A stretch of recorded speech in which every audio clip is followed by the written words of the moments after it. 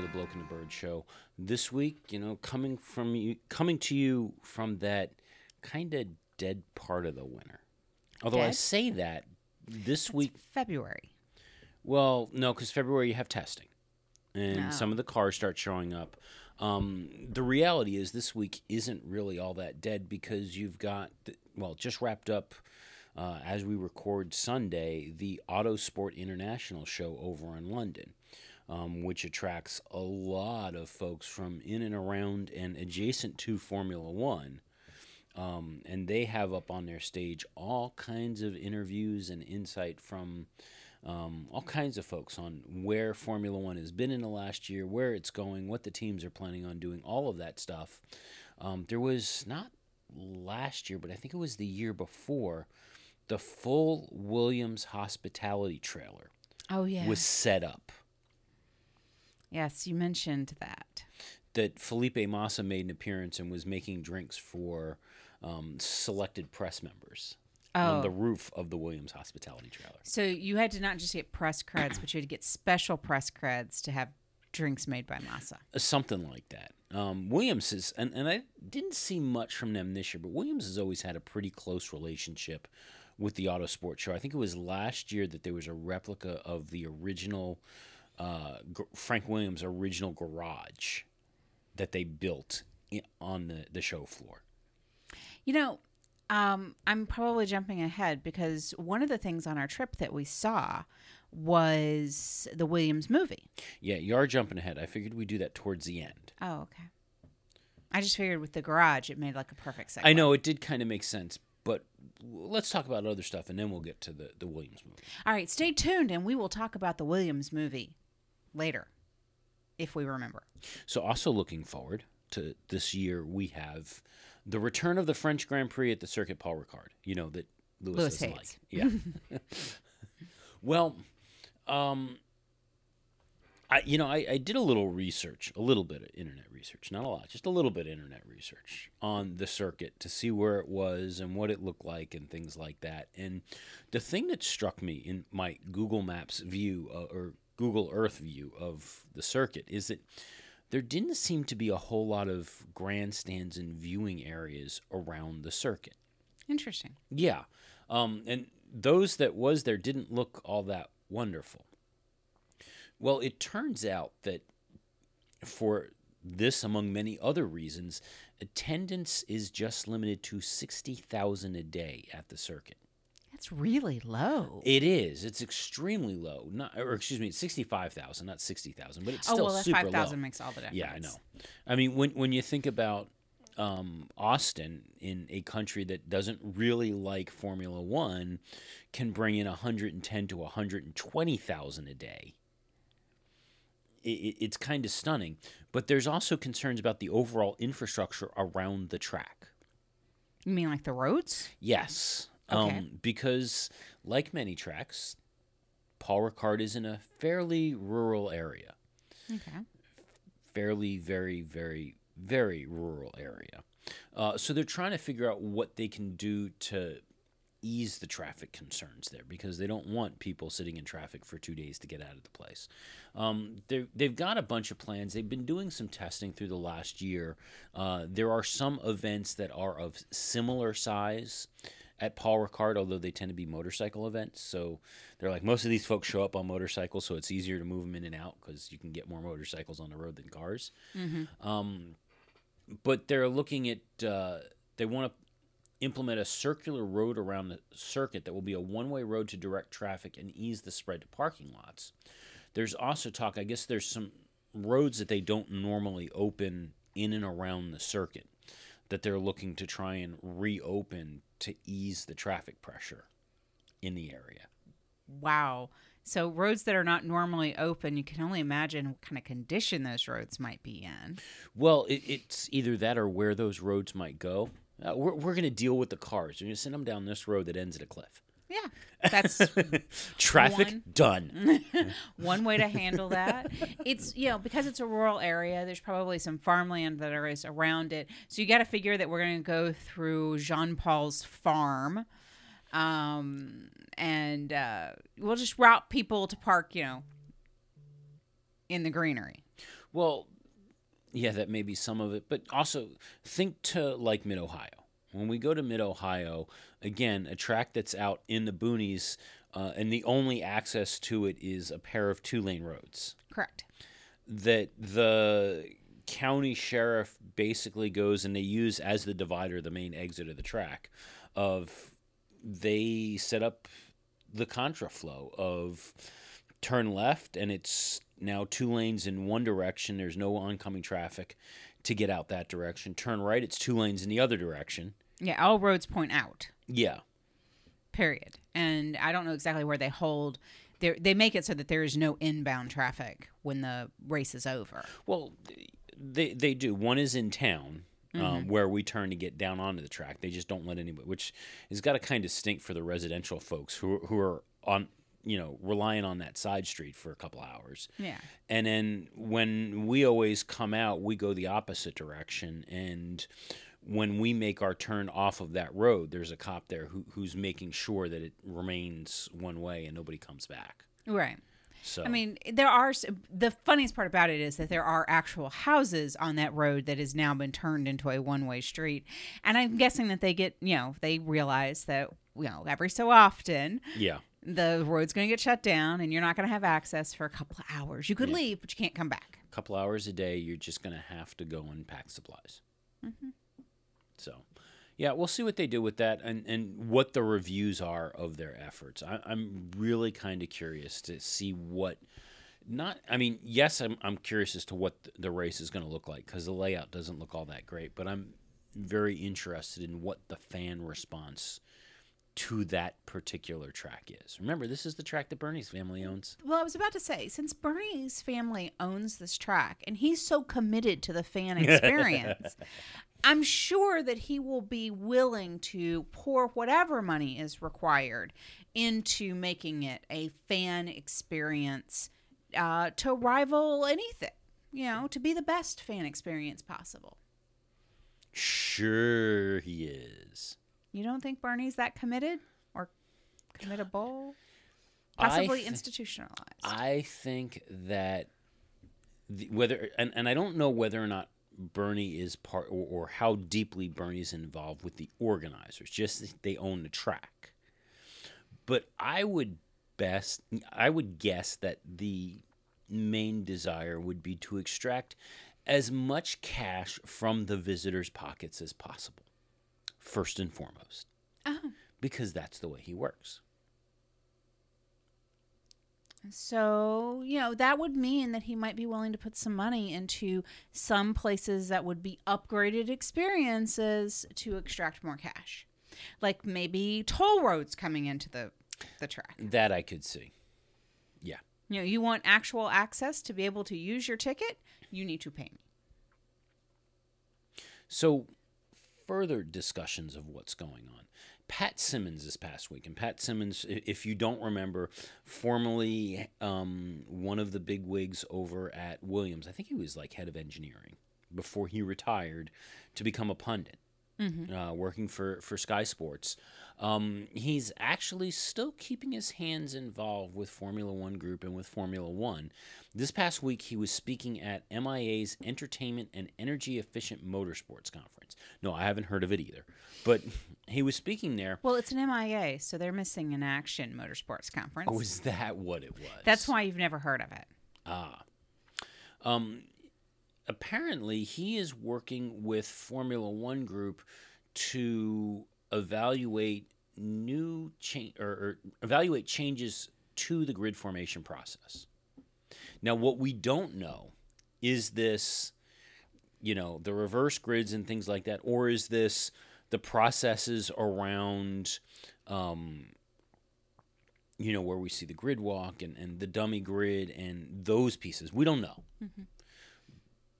But he does say that they're doing some virtual environments to test these regulations. That way they can gather some statistics, get a chance to look at things you can't otherwise simulate in an easy manner. He says, I'll give you an example of something we've been thinking about this year. For a number of years, the starting grid for F1 has been a staggered formation. We know one of the problems is that we put the fastest car in a grid, and not only do we do that, but we separate them. So if you think about it, when you watch the videos and you see that lineup, you've got the pole position car in front, and then, yes, it's next to him, but back slightly is the next car. And it works like that all the way through. He says, it used to not be like that. There was a time when cars started two abreast. There was a time when, we've got a photo in our boardroom in London where I think it's Monza, there are 4 cars on the front row. What would happen if we did that again? It's not the sort of thing you can simulate easy. We can go to our esports group and we can say, look, guys, let's change the grid. Let's do 20 races. They don't have to be 300-kilometer races. We're only interested in the first 3 laps. Then we see what happens. Are we going to get a much more exciting first lap, or are we going to get a huge collision on corner 1? By doing this and looking at it statistically, we can start to understand these things. It gives us our evidence-based form of decision-making, a mantra I preach quite regularly. He goes on. Some might remember that a couple of years ago, someone who is no longer involved in F1 decided it would be a good idea to change the qualifying procedure, and at a whim, that was done. There was no simulation of it whatsoever. A few people with an IQ that ran into double figures did look at it and decided it was going to be a disaster. And sure enough, it was a disaster. But nonetheless, it went ahead, and sure enough, it was a disaster. How do things like that happen? We can't let it happen again. Ouch. Wow. Really, that was more interesting to me than the rest of the story. Ooh. Channeling my inner that 70s show, I'm required to go, burn. The IQ that ran into the double digits. Whoa. I think that we may need to pull that quote out and like tape it to the board of great quotes. I mean, I think it's interesting that they are trying to use some actual evidence-based planning to see if there's changes that would make things different and exciting, and actually test something before we go, hey, let's just do this thing. Yeah. Now, we were watching, it's been a Formula One motorsport TV viewing in our household recently, but we were watching the Grand Prix movie. Yeah, that's the actual name of the movie is One, and you can find it over on Amazon Prime Videos. Highly recommend it. I've watched the whole thing now. Oh, did you? I caught up yesterday. Well, we won't get into a deep review of it. No, we'll save that for a later show. I want to comment about the multiple abreast. One of the things that I noticed, which was stunning because there's so much old footage in this movie, is the 3 abreast start lineups. They were crazy. It was pretty crazy, but they've done the staggered start for a significant period of time. So it'll be interesting to see. I don't think anybody in our current crop of, well, I can tell you, none of the people in our current crop of racers have probably ever done a start that wasn't staggered. And therefore, it's going to be a learning curve for them too. So I hope they put that in their simulation, because that's something else to think about. When they changed the start regulations about finding the bite points on clutches, our racers hadn't done that before, and it caused some hiccups in the starts. So, well, you got to assume that if they decide to change to whether it's, that they're lined up 2 abreast or they're 3 or 4 or whatever, that once that decision is made, the teams are going to be plugging that into their simulators, and they're going to have the drivers work through it on their own simulators to sort that out and predict that. Oh, I mean, one would very much hope that that's the plan. Sauber won't, because I don't think they can afford a simulator. No, they can afford the PlayStation 4. Are you sure? That's it's like $500 whole. That's the technical partnership with Alfa Romeo. Oh, they got themselves a PlayStation 4. I mean, we got to be careful. They're pinching pennies. So, but just remember, you don't have Manisha Keltenborn to kick around anymore. But I can still kick around Sauber as a company. They're still the bottom of the grid, only because McLaren got slightly more points than them. But anyway, it's an interesting thought. I still love the idea of we're not going to go into this all willy-nilly because we have double-digit IQs. More than double-digit IQs. No, IQs that made it into the double digits is what it said. We have double digits. Keep in mind 10 is a double digit.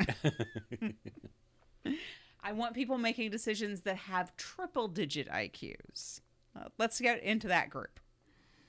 Well, one of the things that we know is in the plans for Formula One Group is new tracks and new races, or return to some other classic tracks. So, yeah, we heard the rumblings last week that Nürburgring may be coming. But this past week, leadership from Formula One Group and Liberty Media were in Copenhagen to move forward preliminary talks that have been ongoing for a race in Copenhagen. The idea would be a route that is similar in nature to Baku. Through downtown, street race, past some of Copenhagen's historic sites and points of interest within Copenhagen. Now, whether that means they're going to go past the Little Mermaid statue, I don't know. I would doubt it because you can't really see that. But there would be other things, maybe some castles and stuff like that. Little Mermaid statue, that was one of the questions in the pub trivia that we won. I'm just saying we won a instance of pub trivia. Yeah. Should plans be approved, officials in Denmark hope to have the race on the calendar for 2020. So we'll see what happens with that. So I was bothered by this next story. I was mainly bothered by this next story because of the headline to it. Because as I read the story and looked at it, I'm like, okay, yeah, it's fine that they're doing this. It's not a big deal. But the focus isn't NASCAR and NASCAR's struggles here. So what the headline was is, and it wasn't just Autosport that did this and Motorsport, which basically they published the same stuff. Several other outlets did this too. Ran a story with the headline along the lines of, F1 plans new merchandise route for 2018 that flopped in NASCAR. Or F1 tries new merchandise route that failed for NASCAR, something along those lines. Everybody did this. Okay. So what Formula One is looking to do is, actually, let's go back even further than that. What NASCAR has done. And they started this back in 2015. They had a 10-year agreement with merchandise experts Fanatics. This is the same group that's going to be involved in the Formula One project to streamline the sales of trackside souvenir products. Now, stay with me here and let me know if you have experienced anything like this. And this is why, you'll see why the headline bothered me.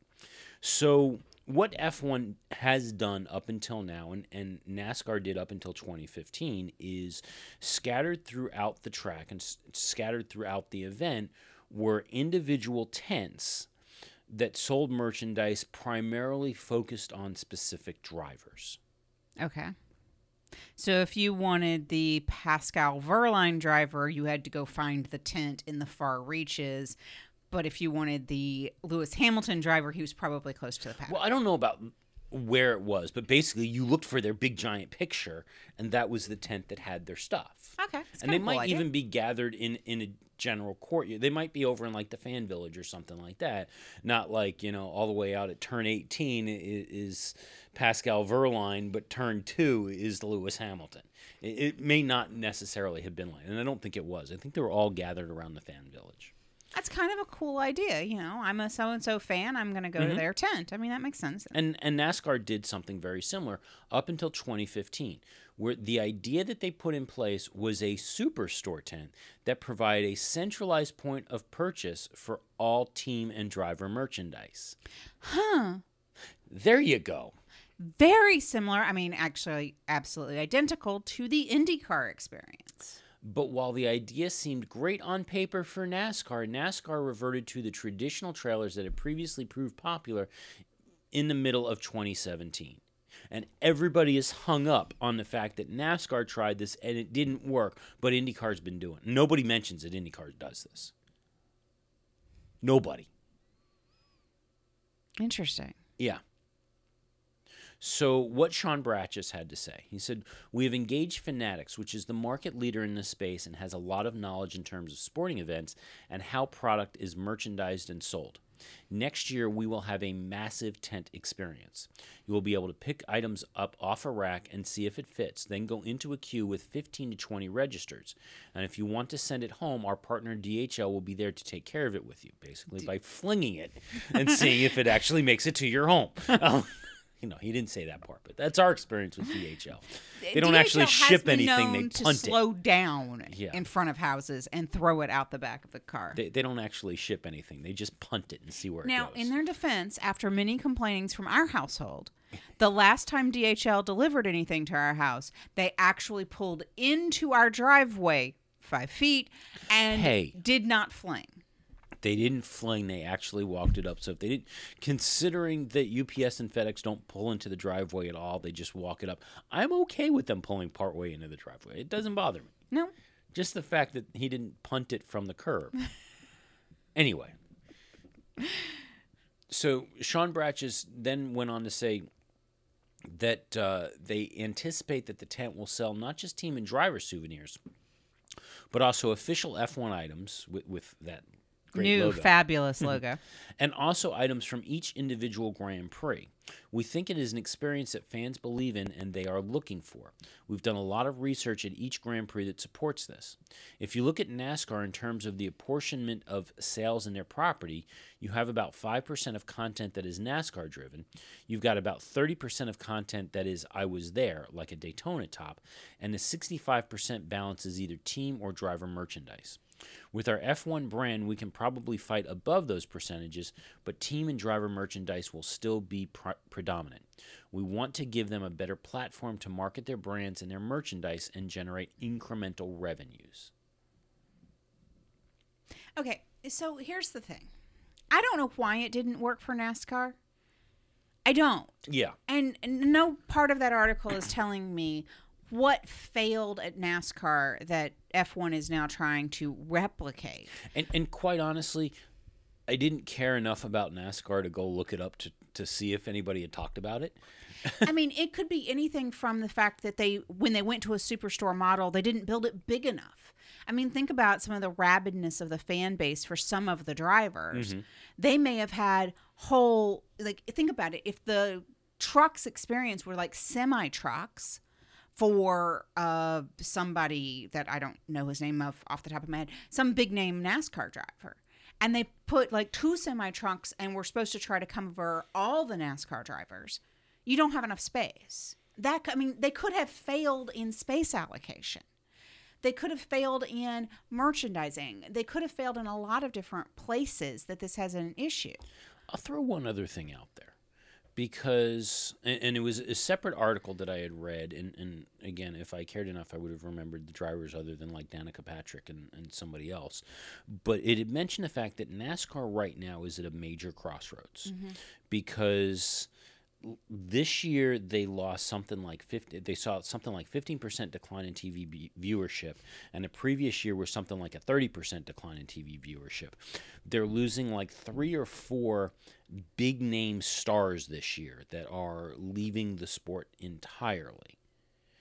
So, and at the same time that this is going on, and admittedly they're smaller bases, but NBC and ABC saw an increase in viewership in IndyCar, and NBC saw an increase in viewership in Formula One, both in the double digits.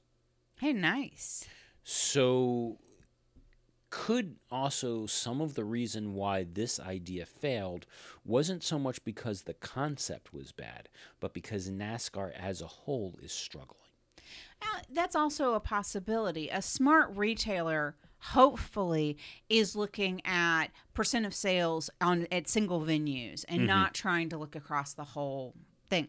But back to my whole point was they could have screwed it up in 100 different ways. I think Mr. Eyebrows is a very bright marketer. He's not impressed me as being dumb. And Fanatics, by the way, a company I know, I've worked near them. Adjacent. I've been Fanatics adjacent. They're really smart too.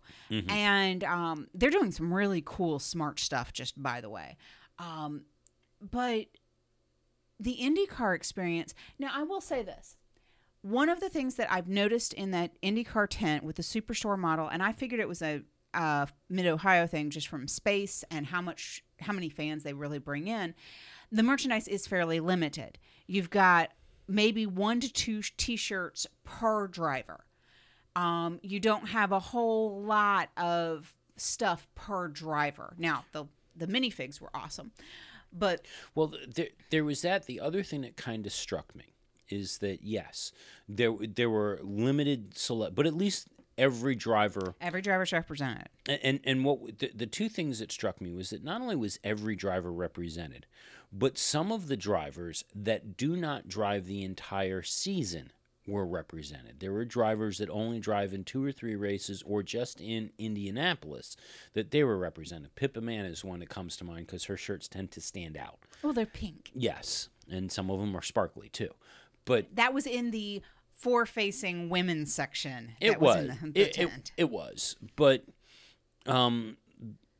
between that and also the amount of stuff, and I get that the Indianapolis 500 is the big flagship event for IndyCar, but the fact that we were at Mid-Ohio and there was Indianapolis 500 merchandise seemed a little odd to me. I do think that's a little odd. Now, I don't mind the fact that there were some T-shirts that were, I think it was the 100th year running of the there were for the 100th So it was 100 run. years of racing and that kind of thing. That didn't bother me so much.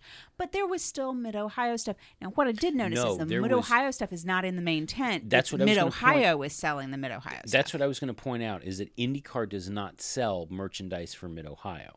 Mid-Ohio sells merchandise for Mid-Ohio at their own merchandise booths that are there throughout the year. It's just depending on the event is whether or not they're open. But there's some advantages that Sean did mention. To be able to get into a queue where there's a lot of registers to move the line along, good. You may have 15 registers if you had individual tents, but Lewis's tent is going to be a whole lot busier than Pascal Verline's tent. You know, the queue should be shorter in Verline's tent. Well, granted, the IndyCar tent, and I don't know what they do over at like the Indianapolis 500 where there's a much bigger crowd. The tent that is at Mid-Ohio isn't that big. I mean, they're only talking 2 or 3 registers, and it gets crowded kind of quickly. If Formula One does something that's about 3 times the size of that, that's a fairly large footprint. Well, and you don't have to do it in one store. You could spread around the track a little bit and have, multiple versions of that. Well, assuming that and it wouldn't surprise me if Fanatics is doing the IndyCar one too. Assuming that they follow a similar model to what IndyCar does, it's going to be one big superstore tent and then 3 or 4 significantly smaller satellite tents scattered around so that you can get really small stuff and super popular things. Super popular stuff, the headline drivers and maybe some keychains and other little trinkets, but not even a quarter of the size of what is the big main tent. Yeah, those were like the size of a standard easy up tent is what those were. That's probably the best way to describe that. But it works. I mean, it does actually. It's a workable solution. Again, there's no telling why NASCAR changed the plan. There's no telling what their struggles were. I think that Formula One needs to try to figure out their own problems, and just because it failed in another sport doesn't necessarily mean. And I don't even know if it failed. That's the other piece of this. They just ditched it. Because they ditched it doesn't necessarily mean it failed. Somebody that was high up enough could have said, I don't like this superstore idea because we can't get deep enough in the merchandise for a specific driver. Or the drivers could have revolted because they get kickbacks on this merchandise. I would bet you it's not a pricing thing, but could it possibly be that with there being ovals, a lot of ovals within NASCAR, that where they found was that they could not place the big superstore tent in a location at many of these tracks that had the traffic and were not particularly accessible, because maybe it was, I don't know what it's like, say, over at Daytona, but maybe it was a long hike from those massive grandstands into the infield, where maybe they set up that big tent, or they set it up on the big tent on one side of the track, so you had half the track that was like, well, I'm not going all the way over there. It's a 3-mile hike, and I don't want to do that. Or I'm going to miss the race to go to the souvenir Right. shop. And if they try to put it in the infield, keep in mind that's where they do a lot of the camper stuff, and there's like a whole society on the infield thing for NASCAR. I mean, there could have been 100 other reasons other than it failed. And I think that's poor that's lazy journalism is what that is. But the one thing that we have not heard in this plan, and I don't think that, honestly, I don't think Formula One's merchandise weakness is the merchandising and the offerings that they have. Formula One's weakness, and we've said this before, is the cost of that merchandise.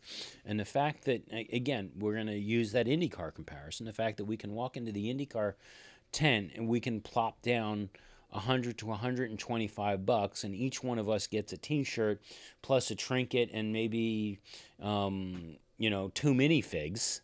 I totally got too many. I got one minifig and 2 cars. And we could have each gotten T-shirts too for $100 to $125, where by comparison, you walk into the Formula One store and for that same $125, you might get a shirt and a car. I don't even know if you'd get that much. It depends on the team, car. and it depends on the brand, and it depends on the type of shirt. Yeah. But to turn around and to get hit even for a T-shirt, not even a polo shirt, but a T-shirt, and for that to carry an $80 to $90 price tag for a T-shirt. Yeah. Yeah. It is kind of nice to see like $30 tees at the IndyCar stand and, $50 sweatshirts. I mean, yes, it's still expensive, but there's a premium on that type of thing.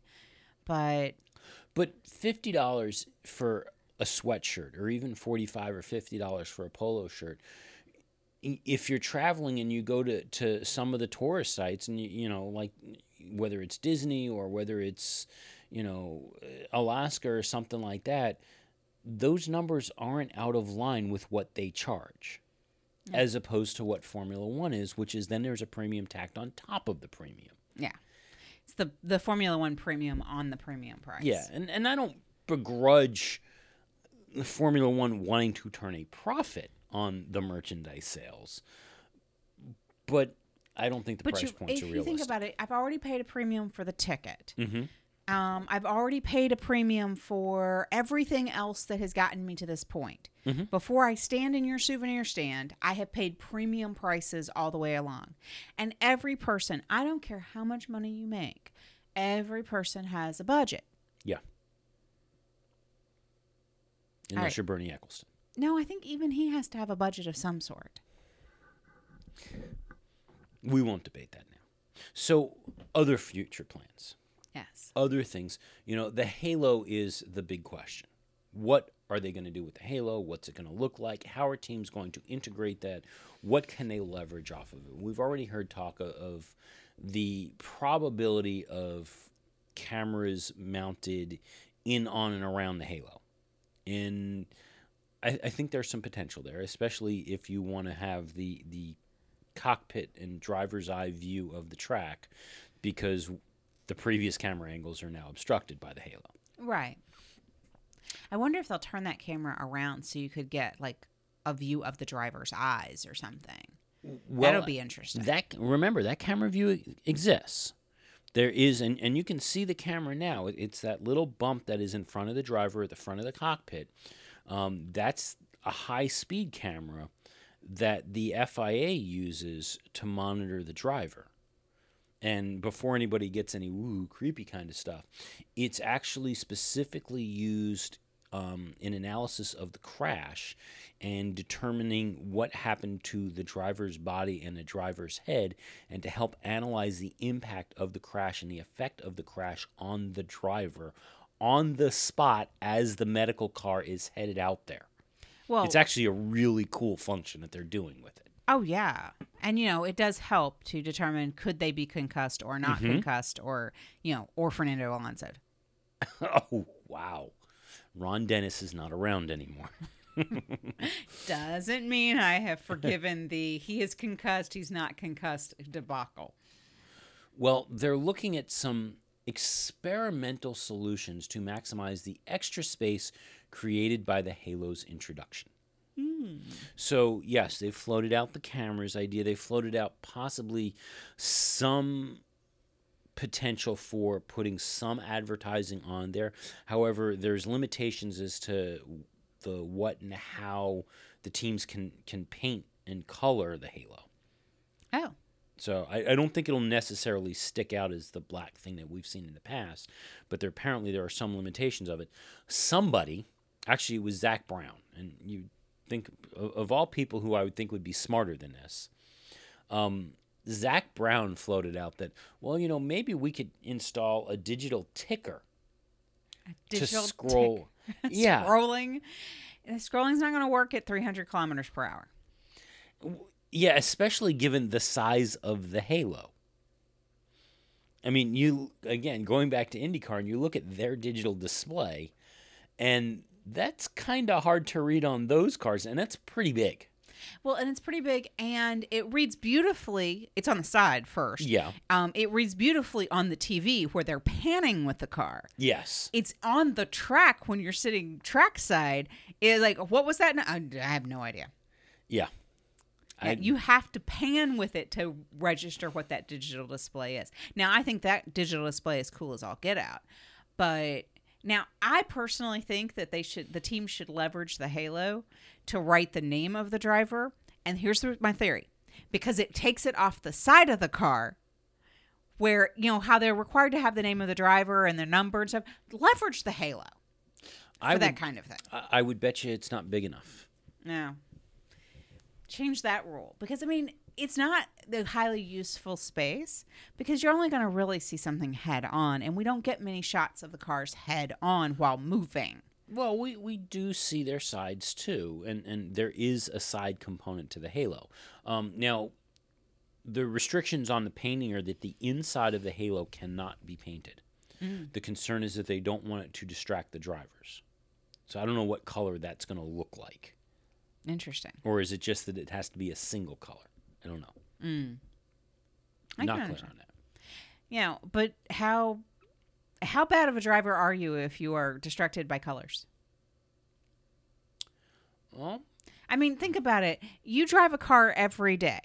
It has a colored interior, a color of an interior.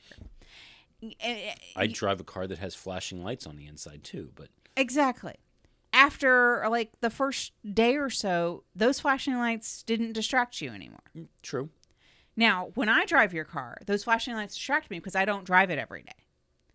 But if I was a Formula One driver and drove a car, colors shouldn't distract me after the first 5 minutes, right? I would think so. It should blend into the background. Maybe it's not the veterans they're concerned about, it's the young drivers. You mean like Lance Stroll? Yes. Because he's easily distracted by something shiny? Yes. I think that they're more worried that they could use a ticker system to put messages to the driver on the... And maybe that's what he's thinking. And maybe he's not thinking it's for the fans.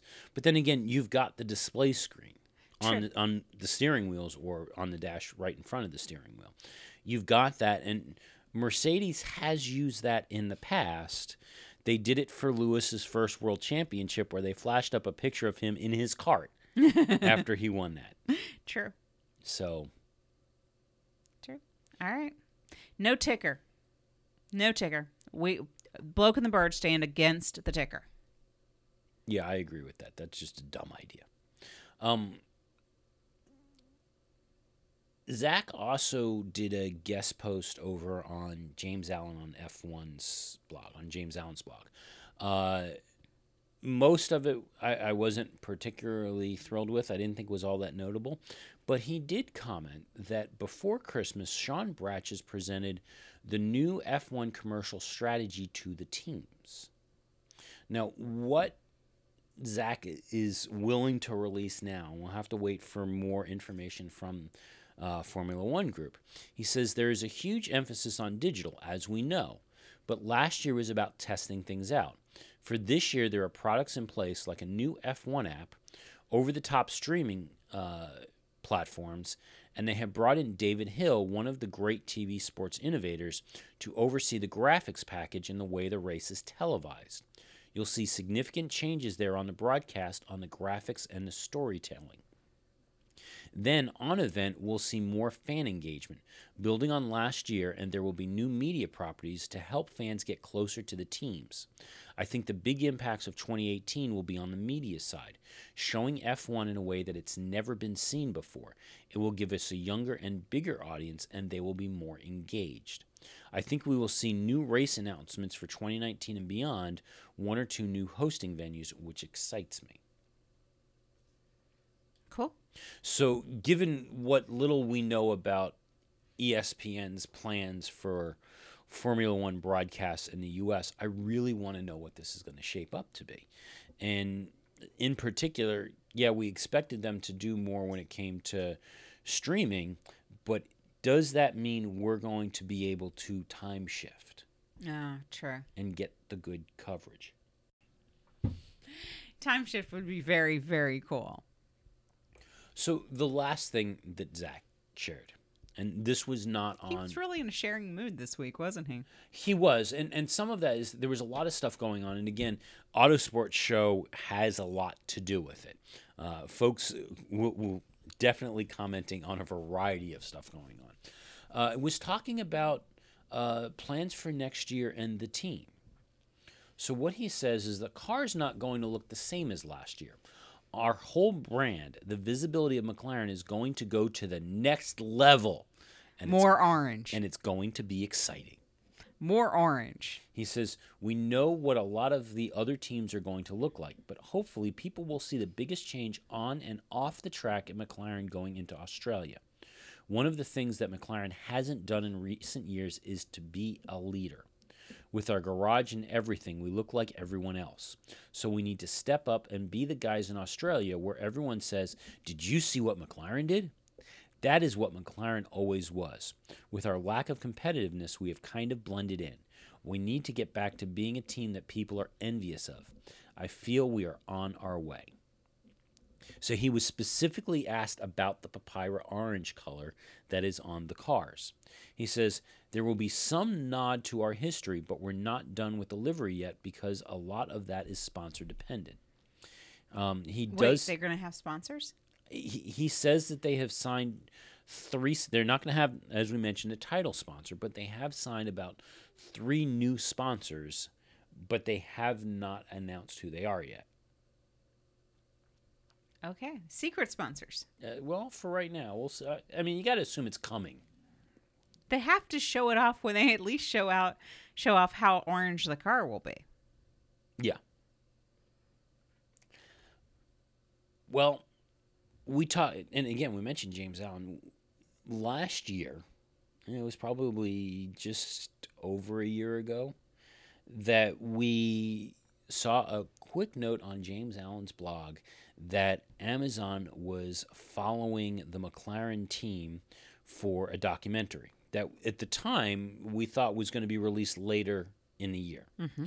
Well, we've got more information on the documentary and a release date. Woohoo! The documentary will be called Grand Prix Driver. It looks to be about 4 episodes, primarily focused on preseason. There may be a little bit for Australia, but primarily on preseason, and followed the team inside access to the team as the car was released, and McLaren realized the pile of crap that Honda was giving them. Oh. Yes. That sounds exciting. So it could be very interesting. Release date for Grand Prix Driver will be February 9th. However, if you are an Amazon Prime subscriber, you can go into Prime Video now and view the trailer for the series. We'll get right on that. So, like I said, we've been watching a lot of racing coverage. Also in Amazon Prime is Le Mans. Yeah, Amazon's got, what is it, 6-episode series, and I think we talked about it a while ago, on Le Mans, and featuring Mark Webber's first year in WEC with the Porsche team, and that run. But it was the 2015 It was either 15 or 16 run, because it was also the year that Nico Hülkenberg was on one of the Porsche teams. Yeah, I haven't seen him get mentioned yet. Oh, he will. Okay. It's coming. There happens to be, and I don't want to get too deep into it there is a lot of motorsport-related movies and shows on Amazon Prime. Yes. Also available on Amazon Prime. We've talked about it before in the past. You haven't seen it. The BBC show Formula One, The Deadly Years. Mm-hmm. The Deadliest Crash is on there, which is about a major, major crash that killed something like 50 spectators at Le Mans back in the 60s. There is the special that BBC did on the Paris-Dakar Rally and the deadly years in WRC. All of that is on there. They also happen to have a special that last year NBC Sports had on their schedule, but we never actually found it. A story about the Homatro safety team in IndyCar called Yellow, Yellow, Yellow. Yes, we haven't seen it yet, but we're really excited about it. Yeah. I met them. Yes, you did. I have a selfie with the Homatro safety team. They were really excited to get to be part of somebody's selfie. Which, did you know that on all of their trucks, it's a 4-man team. Every single person on that truck is a trained firefighter and paramedic. That doesn't surprise me, but that's awesome. It's not surprising, but that's awesome. Yeah. But yeah, they're really the great group of guys. They were a lot of fun. Like I said, I don't think that many people come over and say, "Hey, we really like you, and you're my son's favorite part of this sport. So can I get a selfie with you?" They were really impressed by that. So moving on, Pascal Wehrlein. Poor Pascal Wehrlein. The man who was seen, the driver who was seen as the next great hope for Mercedes to step up and be Mercedes' next superstar after Nico Rosberg and Lewis Hamilton, who doesn't have a drive. Mm-hmm. Not only doesn't have a drive, but now he's got 2 other prodigies in the Mercedes system that are nipping at his heels, including Esteban Ocon, who came in and lit the world on fire. Yeah, exactly. He just kind of fizzled. Yeah. Well, Toto Wolff says that Pascal definitely deserves a place in Formula One and is certainly one of the fastest drivers. At the moment, it looks a little bit bitter as far as the available race seats are concerned, but he's definitely going to be on our team. Whether or not he actively participates in a racing series other than F1 is unclear. He will definitely remain part of our squad. In other words, we don't know what we're going to do with him at this point. I fear he's going to get relegated to that awful backseat position of like backup driver, replacement driver, or testing and development driver. And development driver for the simulator. Which they never come out of that position. It's kind of like he's a great guy. Well, speaking of test and development driver on the simulator, Daniel Kvyat has joined Ferrari as their test and development driver for the simulator. Really? He got a job? He did. And just to give you an idea of how much the press has soured on Mr. Kvyat, the BBC, now admittedly they are known for their fanboyism for the British drivers, and in particular Lewis Hamilton. Mm-hmm. But the BBC's headline for this, from chief F1 writer Andrew Benson, was Daniel Kvyat, Red Bull reject, joins Ferrari as development driver. The BBC is putting Daniel Kvyat down as they're announcing news about him. Aye. I don't even think they used to do that to Pastor Maldonado. Well, no, but the thing is, keep in mind, it's also a massive smack to Ferrari. Oh, it is. Because you're taking a Red Bull, a third place team's reject. Well, let's also just be clear about it, and a couple of things. First, Ferrari is known to have a fairly large stable of test and development drivers in addition to the young drivers in their pipeline. Mm-hmm. Ferrari freely admits that there is no plans whatsoever for Daniel to drive a car on a track. Ever. At all. Yeah. And yes, should there be an issue with one of the existing drivers, whether that's Seb or Kimi, the expectation at this point is that the person to get the call up is going to be Charles Leclerc, who again came up through the Ferrari series, and he's driving for Sauber this year. Right. So maybe what could potentially happen, is that should, say, somebody get a stomach bug or just somebody have an oddball crash and there's a need for the reserve driver to step in, that Leclerc steps in at Ferrari, because there's rumors, and I don't think that these are accurate, but the rumors are that the leading candidate to replace Kimi at this point, assuming he is actually gone this year, but the leading candidate to replace Kimi this point at Ferrari would be Charles Leclerc. Okay. So, okay, let's assume that something happens and one of the Ferrari drivers needs to sit out. Charles Leclerc gets the reserve drive in Ferrari and gets to be in there. Sauber still needs a driver. Maybe then you could possibly see Daniel Kvyat come in. Maybe, but Sauber may have their own reserve driver.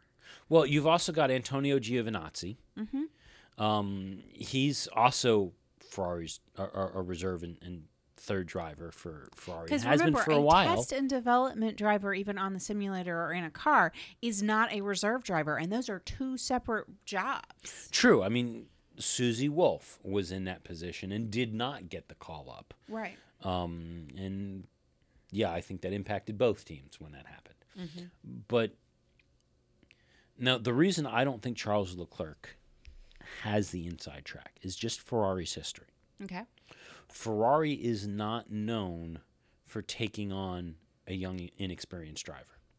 At the main at the Ferrari team itself. They always want to go with a safe. They always seem to go with a safe choice, with a driver that at least has a couple of years' experience in Formula One before they bring them on. So, yeah, it's possible that Charles Leclerc may have a future with the big team. I think it's more likely that you see, I don't know, maybe a Daniel Ricciardo or somebody like that make the move. Interesting.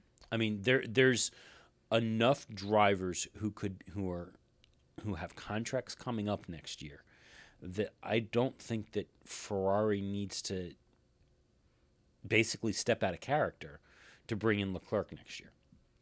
Makes sense. But we'll see. We'll see what happens. I mean, a couple of years ago, we had like 70% of the grid all didn't have contracts. And we thought, this is going to be the best silly season ever. And it was the most boring silly season ever. Yeah, and it was largely Ferrari's fault. But yeah, and until Nico retired, we didn't get a silly season like we should have. Yeah. Honestly, I think a lot of what will hang on this silly season is going to be what Ferrari does. If Ferrari decides that they're cutting Kimi loose, I think that'll blow the doors open because I don't see Lewis going anywhere. No. So I think if Mercedes makes a decision on Valtteri, it's going to be late. That makes sense. Because here's the question. If you're Mercedes, who would you rather drive against, especially drive against in a Ferrari? Valtteri Bottas, Daniel Ricciardo, Sergio Perez or Esteban Ocon. And I think all of those are candidates to move around this coming year. That's true. That's true. So remember how for several years we had a prediction going that Force India was going to fold. Yes. And it wasn't going to happen. That they weren't going to make it. And then 2 years ago, they ended up in fourth. And then this year, they ended up in fourth. Well, it turns out in Formula One that when you have results like this, you make a lot of money. Do you? Yeah. So now, flush with funds, Force India is actually undergoing a major upgrade and renovation process on their campus and on the factory. Oh, what are they doing? So Force India, the way they've been is you go onto their campus and their operations are scattered across the campus in multiple buildings. So they're working to upgrade so that they can consolidate everything into one building, and that they don't have to have shuttle buses to get people around, things like that. That would be nice. One building, but I mean, can they hold on to fourth if they have one building? I mean, these are important questions. So last year, there was the global fan survey run by Motorsport Network. One of the things that came out of that was 69.4% of fans called for a return to competition between tire manufacturers. They wanted a tire war.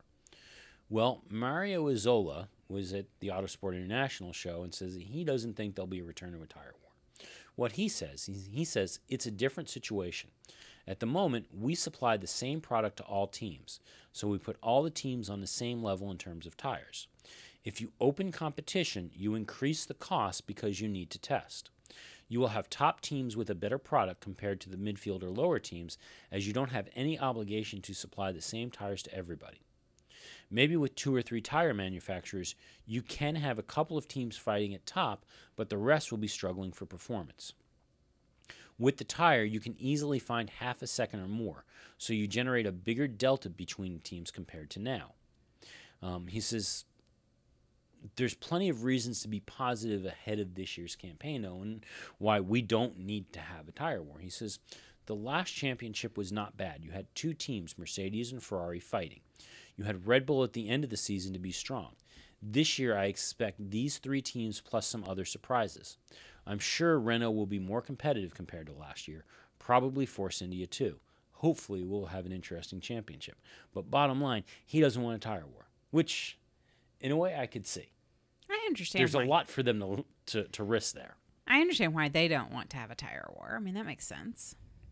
Now, in terms of changes to the regulations for next year. Oh, what are We've got changes, not a lot of changes, but we've got changes to both the sporting and the technical regulations. So just wanted to touch on what we can look forward to for both of those.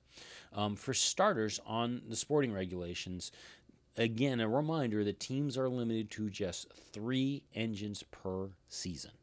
I hate that rule. A lot of people hate that rule. Okay. To go along with that, there are supposed to be simpler grid penalties. So we're just going to start everybody at the back. I mean, that's the way this is going to work.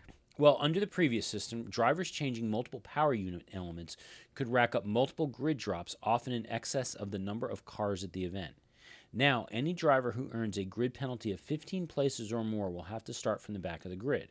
If more than one driver receives such a penalty, they will be arranged at the back of the grid in the order which they changed elements. Now, the FIA and Formula One group seem to think that this should mean less headaches for fans and those tasked with deciding the grid. The reality is, I think when you get right down to it, it's the same system. Yes. And you're still going to end up with so this guy's starting at the back of the grid, but they changed this part before these guys changed that part, so they're going to stack here, and it's still going to be the same system. You know what I think they should do? Personally, it's my theory. If they get a grid penalty that would put them at the back of the grid, so 15 grids, if you qualified with pole, and you had a 15 grid penalty, that does not actually put you at the back of the grid. So let's just remember. Yeah. But a penalty that your qualifying position less your penalty would put you at 20 or higher. You start from the pits. Start them from the pits. Just be done. And put them in order that their number would come. Take starting qualifying position, less penalties, whatever that order is. Be done. Well, based on how this is worded from Formula One, even if you end up on pole, if your grid penalty is more than 15 places, you're at the back. Correct. So that's period, a bigger than 15 matter. place grid penalty. Yep. And that's going to be a problem, I think, in its own right there. Mm-hmm. But I like my system. Well, where they think they are alleviating confusion is there. Where they insist that they're not bringing confusion, but everyone else says they are bringing confusion, is the last technical regulation, is that now we're going to get a wider range of tire compounds. Yes. The rainbow colors. So we'll also have the new pink marked Hypersoft at one end and the orange marked Super Hard at the other. It is. Just as the Ultra Soft is the Snuggle Bear tire, the Super Hard tire will forever be known as the Rock Hard tire. Yeah. Well, that's the other thing is, we used to say the Ultra Soft was the Snuggle Bear. We've now gone softer than that. So what are we at? The Super Plush? Yeah, We're going to have to think about, what is the softest... See, and I'm afraid if we find the softest substance to describe the Hypersoft as... the Jell-O tire. Yeah, it's the Jell-O tire. I mean, then they're just going to make a hyper soft. Or what is the Insanity Plaid? Yes.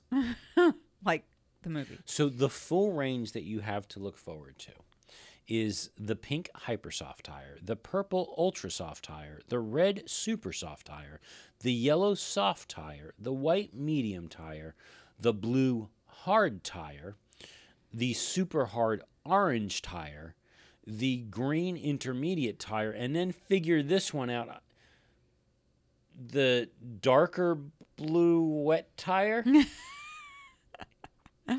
No, really. Yeah, I know.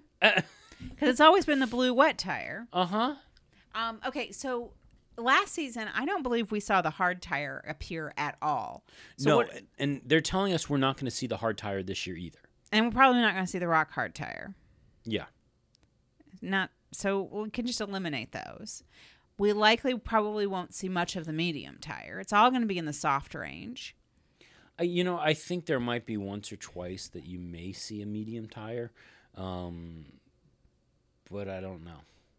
No, we're going to be playing in the soft tires. I mean, I think when you get to the point where the hardest compound that you're actually really wanting to run is the soft tire, yeah, and maybe super soft, ultra soft, and hyper soft are the ones that are like the speedier ones. I think we need to redo our range. Yeah. So over on the technical rules side, again, not a whole lot of changes. So for starters, T-wings and shark fins are supposed to be gone next year. T-wings too? T-wings too. So the drivers will not get good UHF reception on their steering wheels anymore. Oh, darn. Because those aerials are going away. The halos are coming. We are getting them.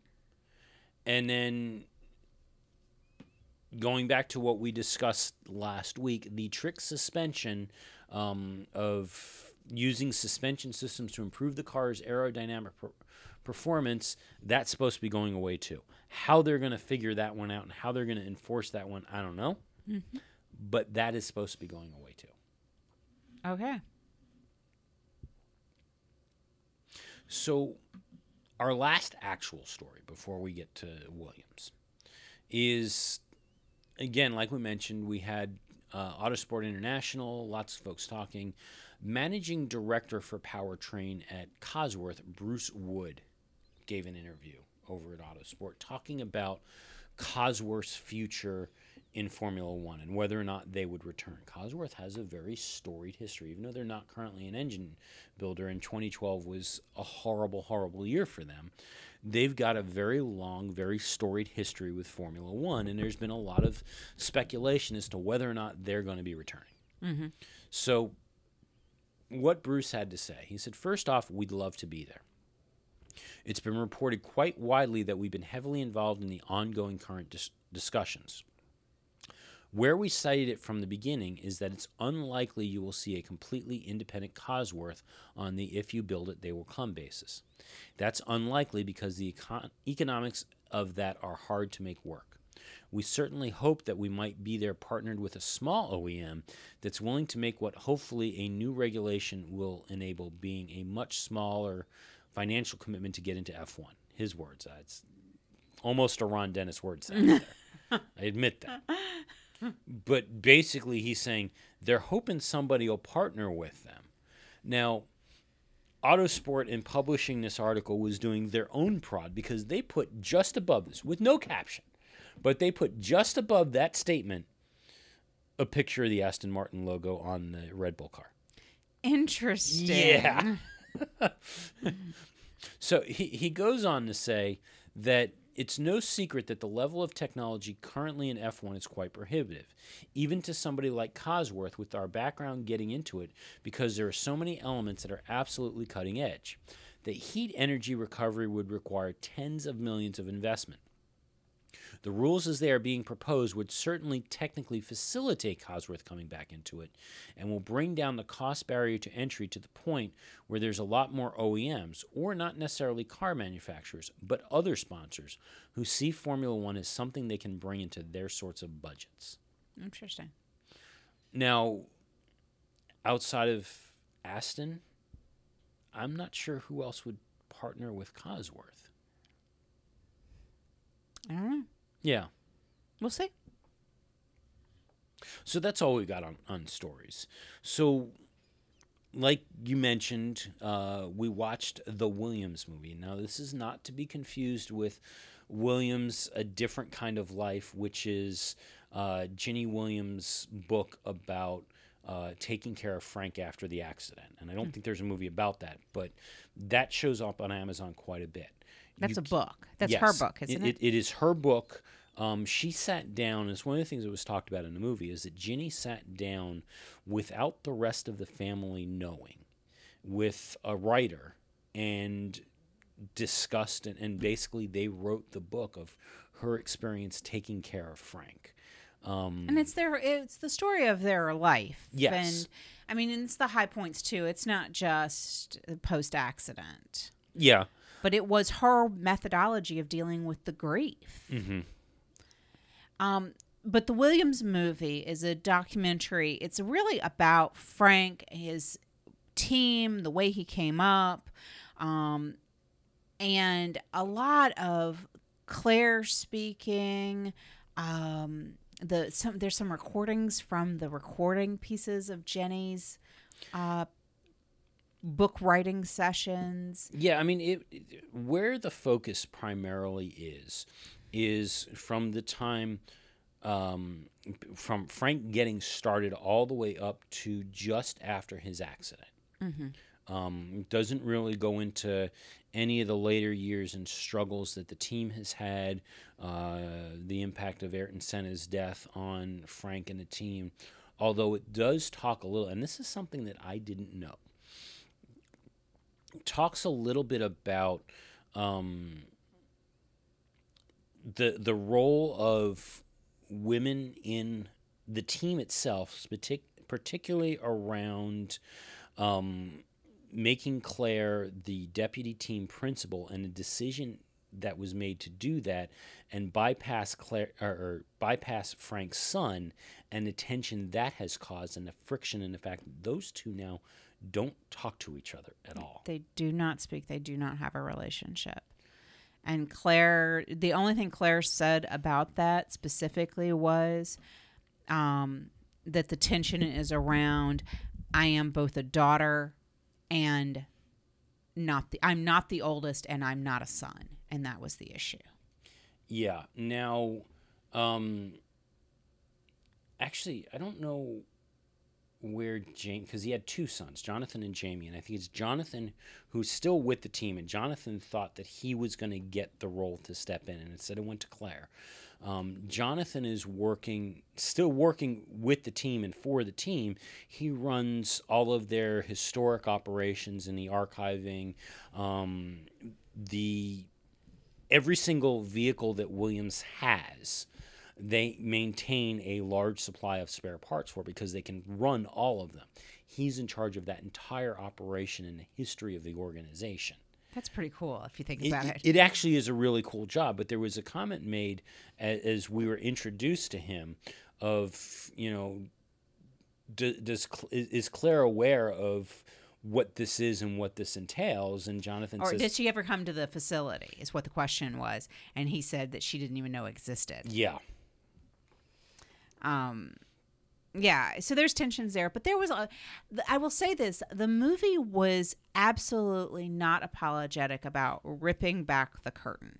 There are some things about Frank Williams, about his role as husband and father that are, quite frankly, a little upsetting. He wasn't one. I mean, let's just be honest. He wasn't. The image...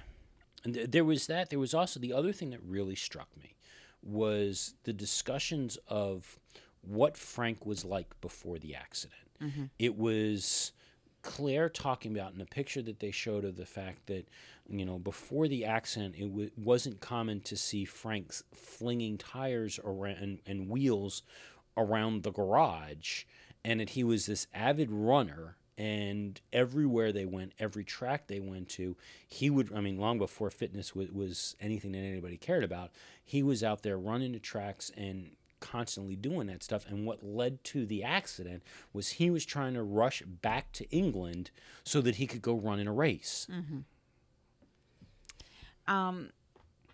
But let's just kind of back up for a second. Frank comes from nothing. Bare bones. The man came from nothing. And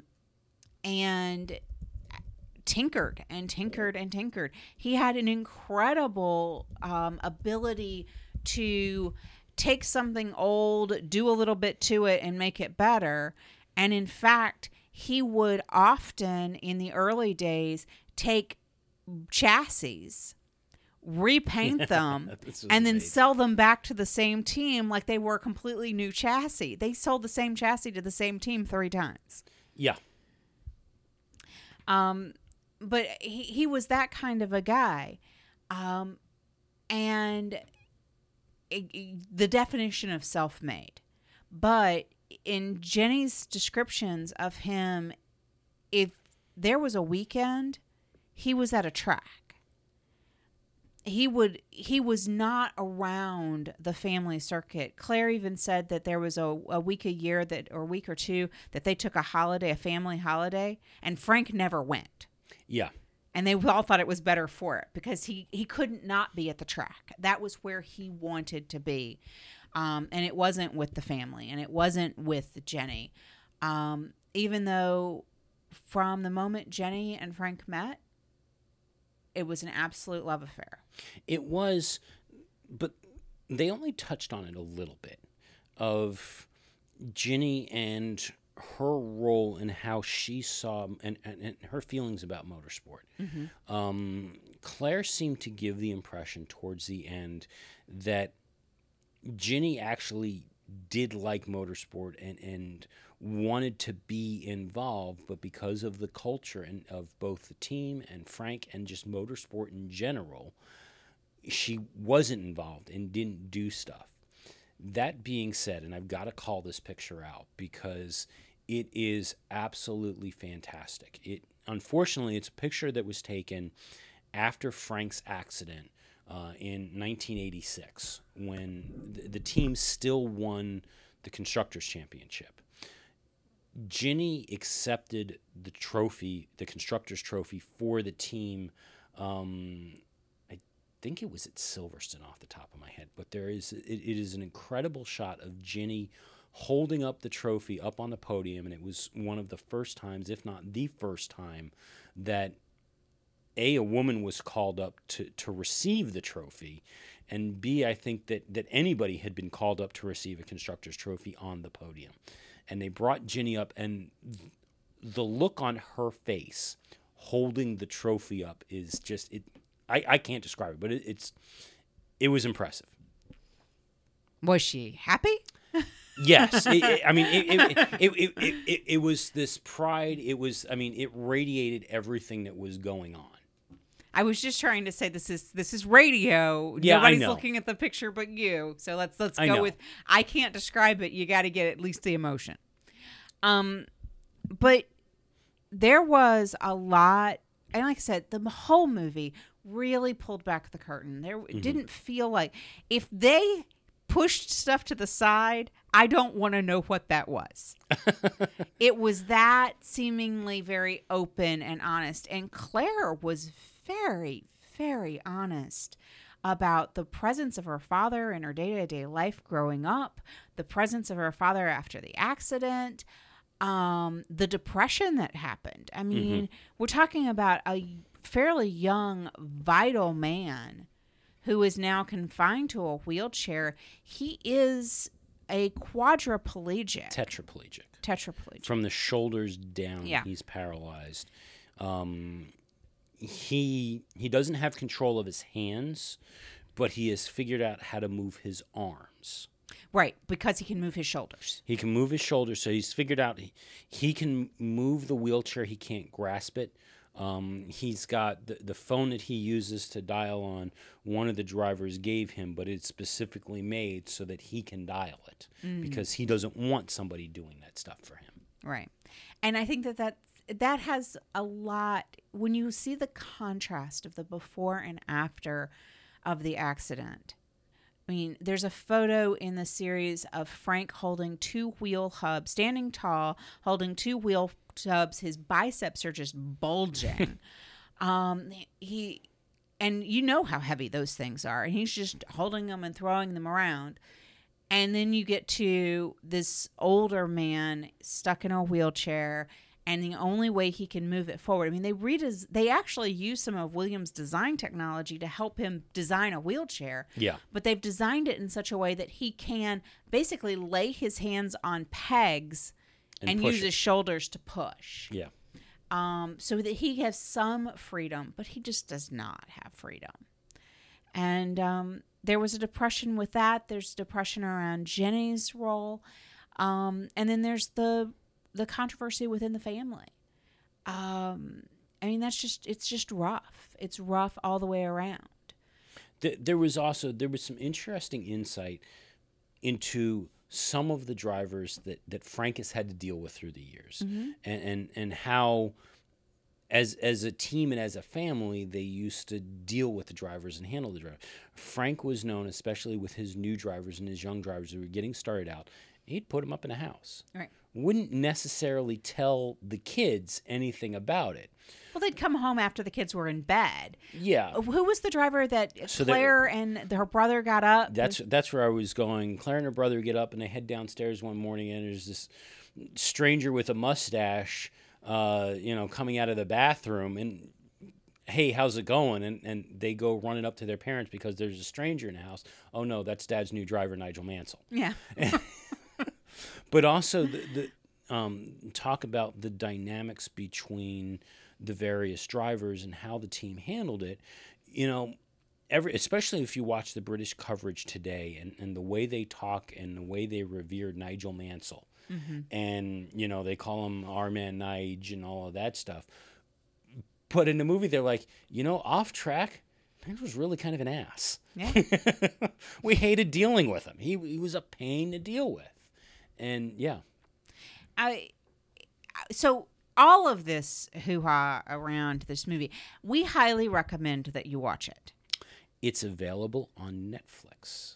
You can stream it off of Netflix. It's not over on Amazon Prime Video, but Netflix has it. So we highly recommend it.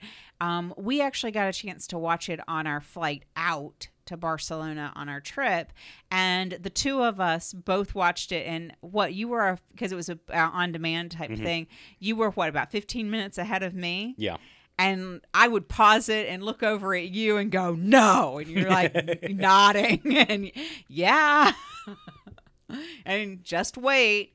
So there's a lot of those moments in this movie. Yeah, some great insight into how the team got started. Frank losing the team and having to start over from scratch due to some bad decisions that he made. Also, just, again, the telling of the accident and what happened and how everybody dealt with it and responded to it and how the team carried on and struggled to carry on around him, combined with, the empire that Frank and Patrick were building at the time and the direction that it went.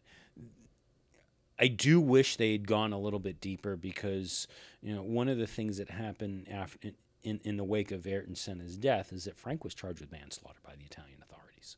Now, the charges were dropped, but it would have been really interesting to see, again, how that affected Frank and the team. And we know there was a psychological impact when Ayrton was lost. Mm-hmm. Yeah. But I didn't even know that Jenny had written a book.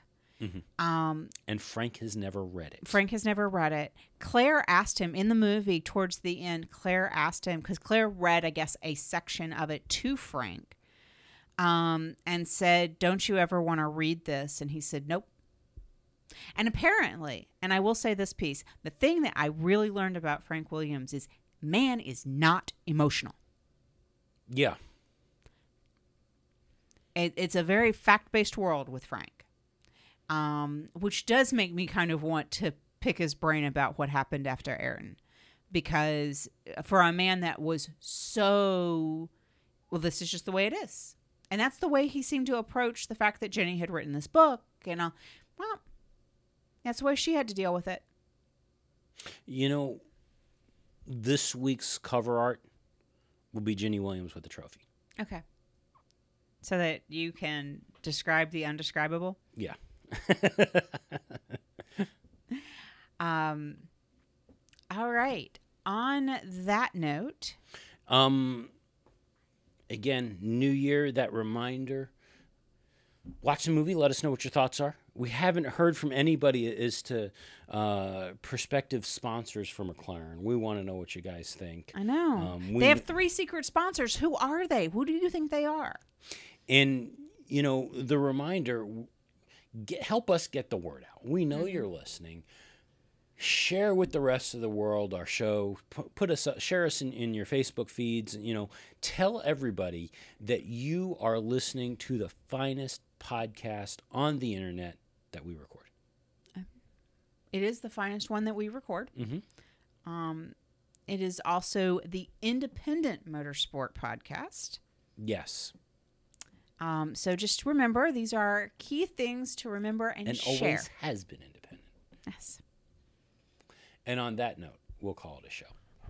We are so glad you came. Bye-bye. Bye-bye. Bye-bye. Bye-bye now. Bye. Bye-bye.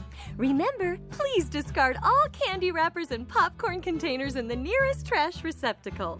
Thank you. Okay, bye-bye now. Bye-bye. Bye. Okay. Are they all gone? Is everybody gone? Huh? Good. Oh my gosh, my cheeks are killing me. I can't keep smiling like this anymore. I am exhausted. I think I need a break. A little break? Okay. Whew.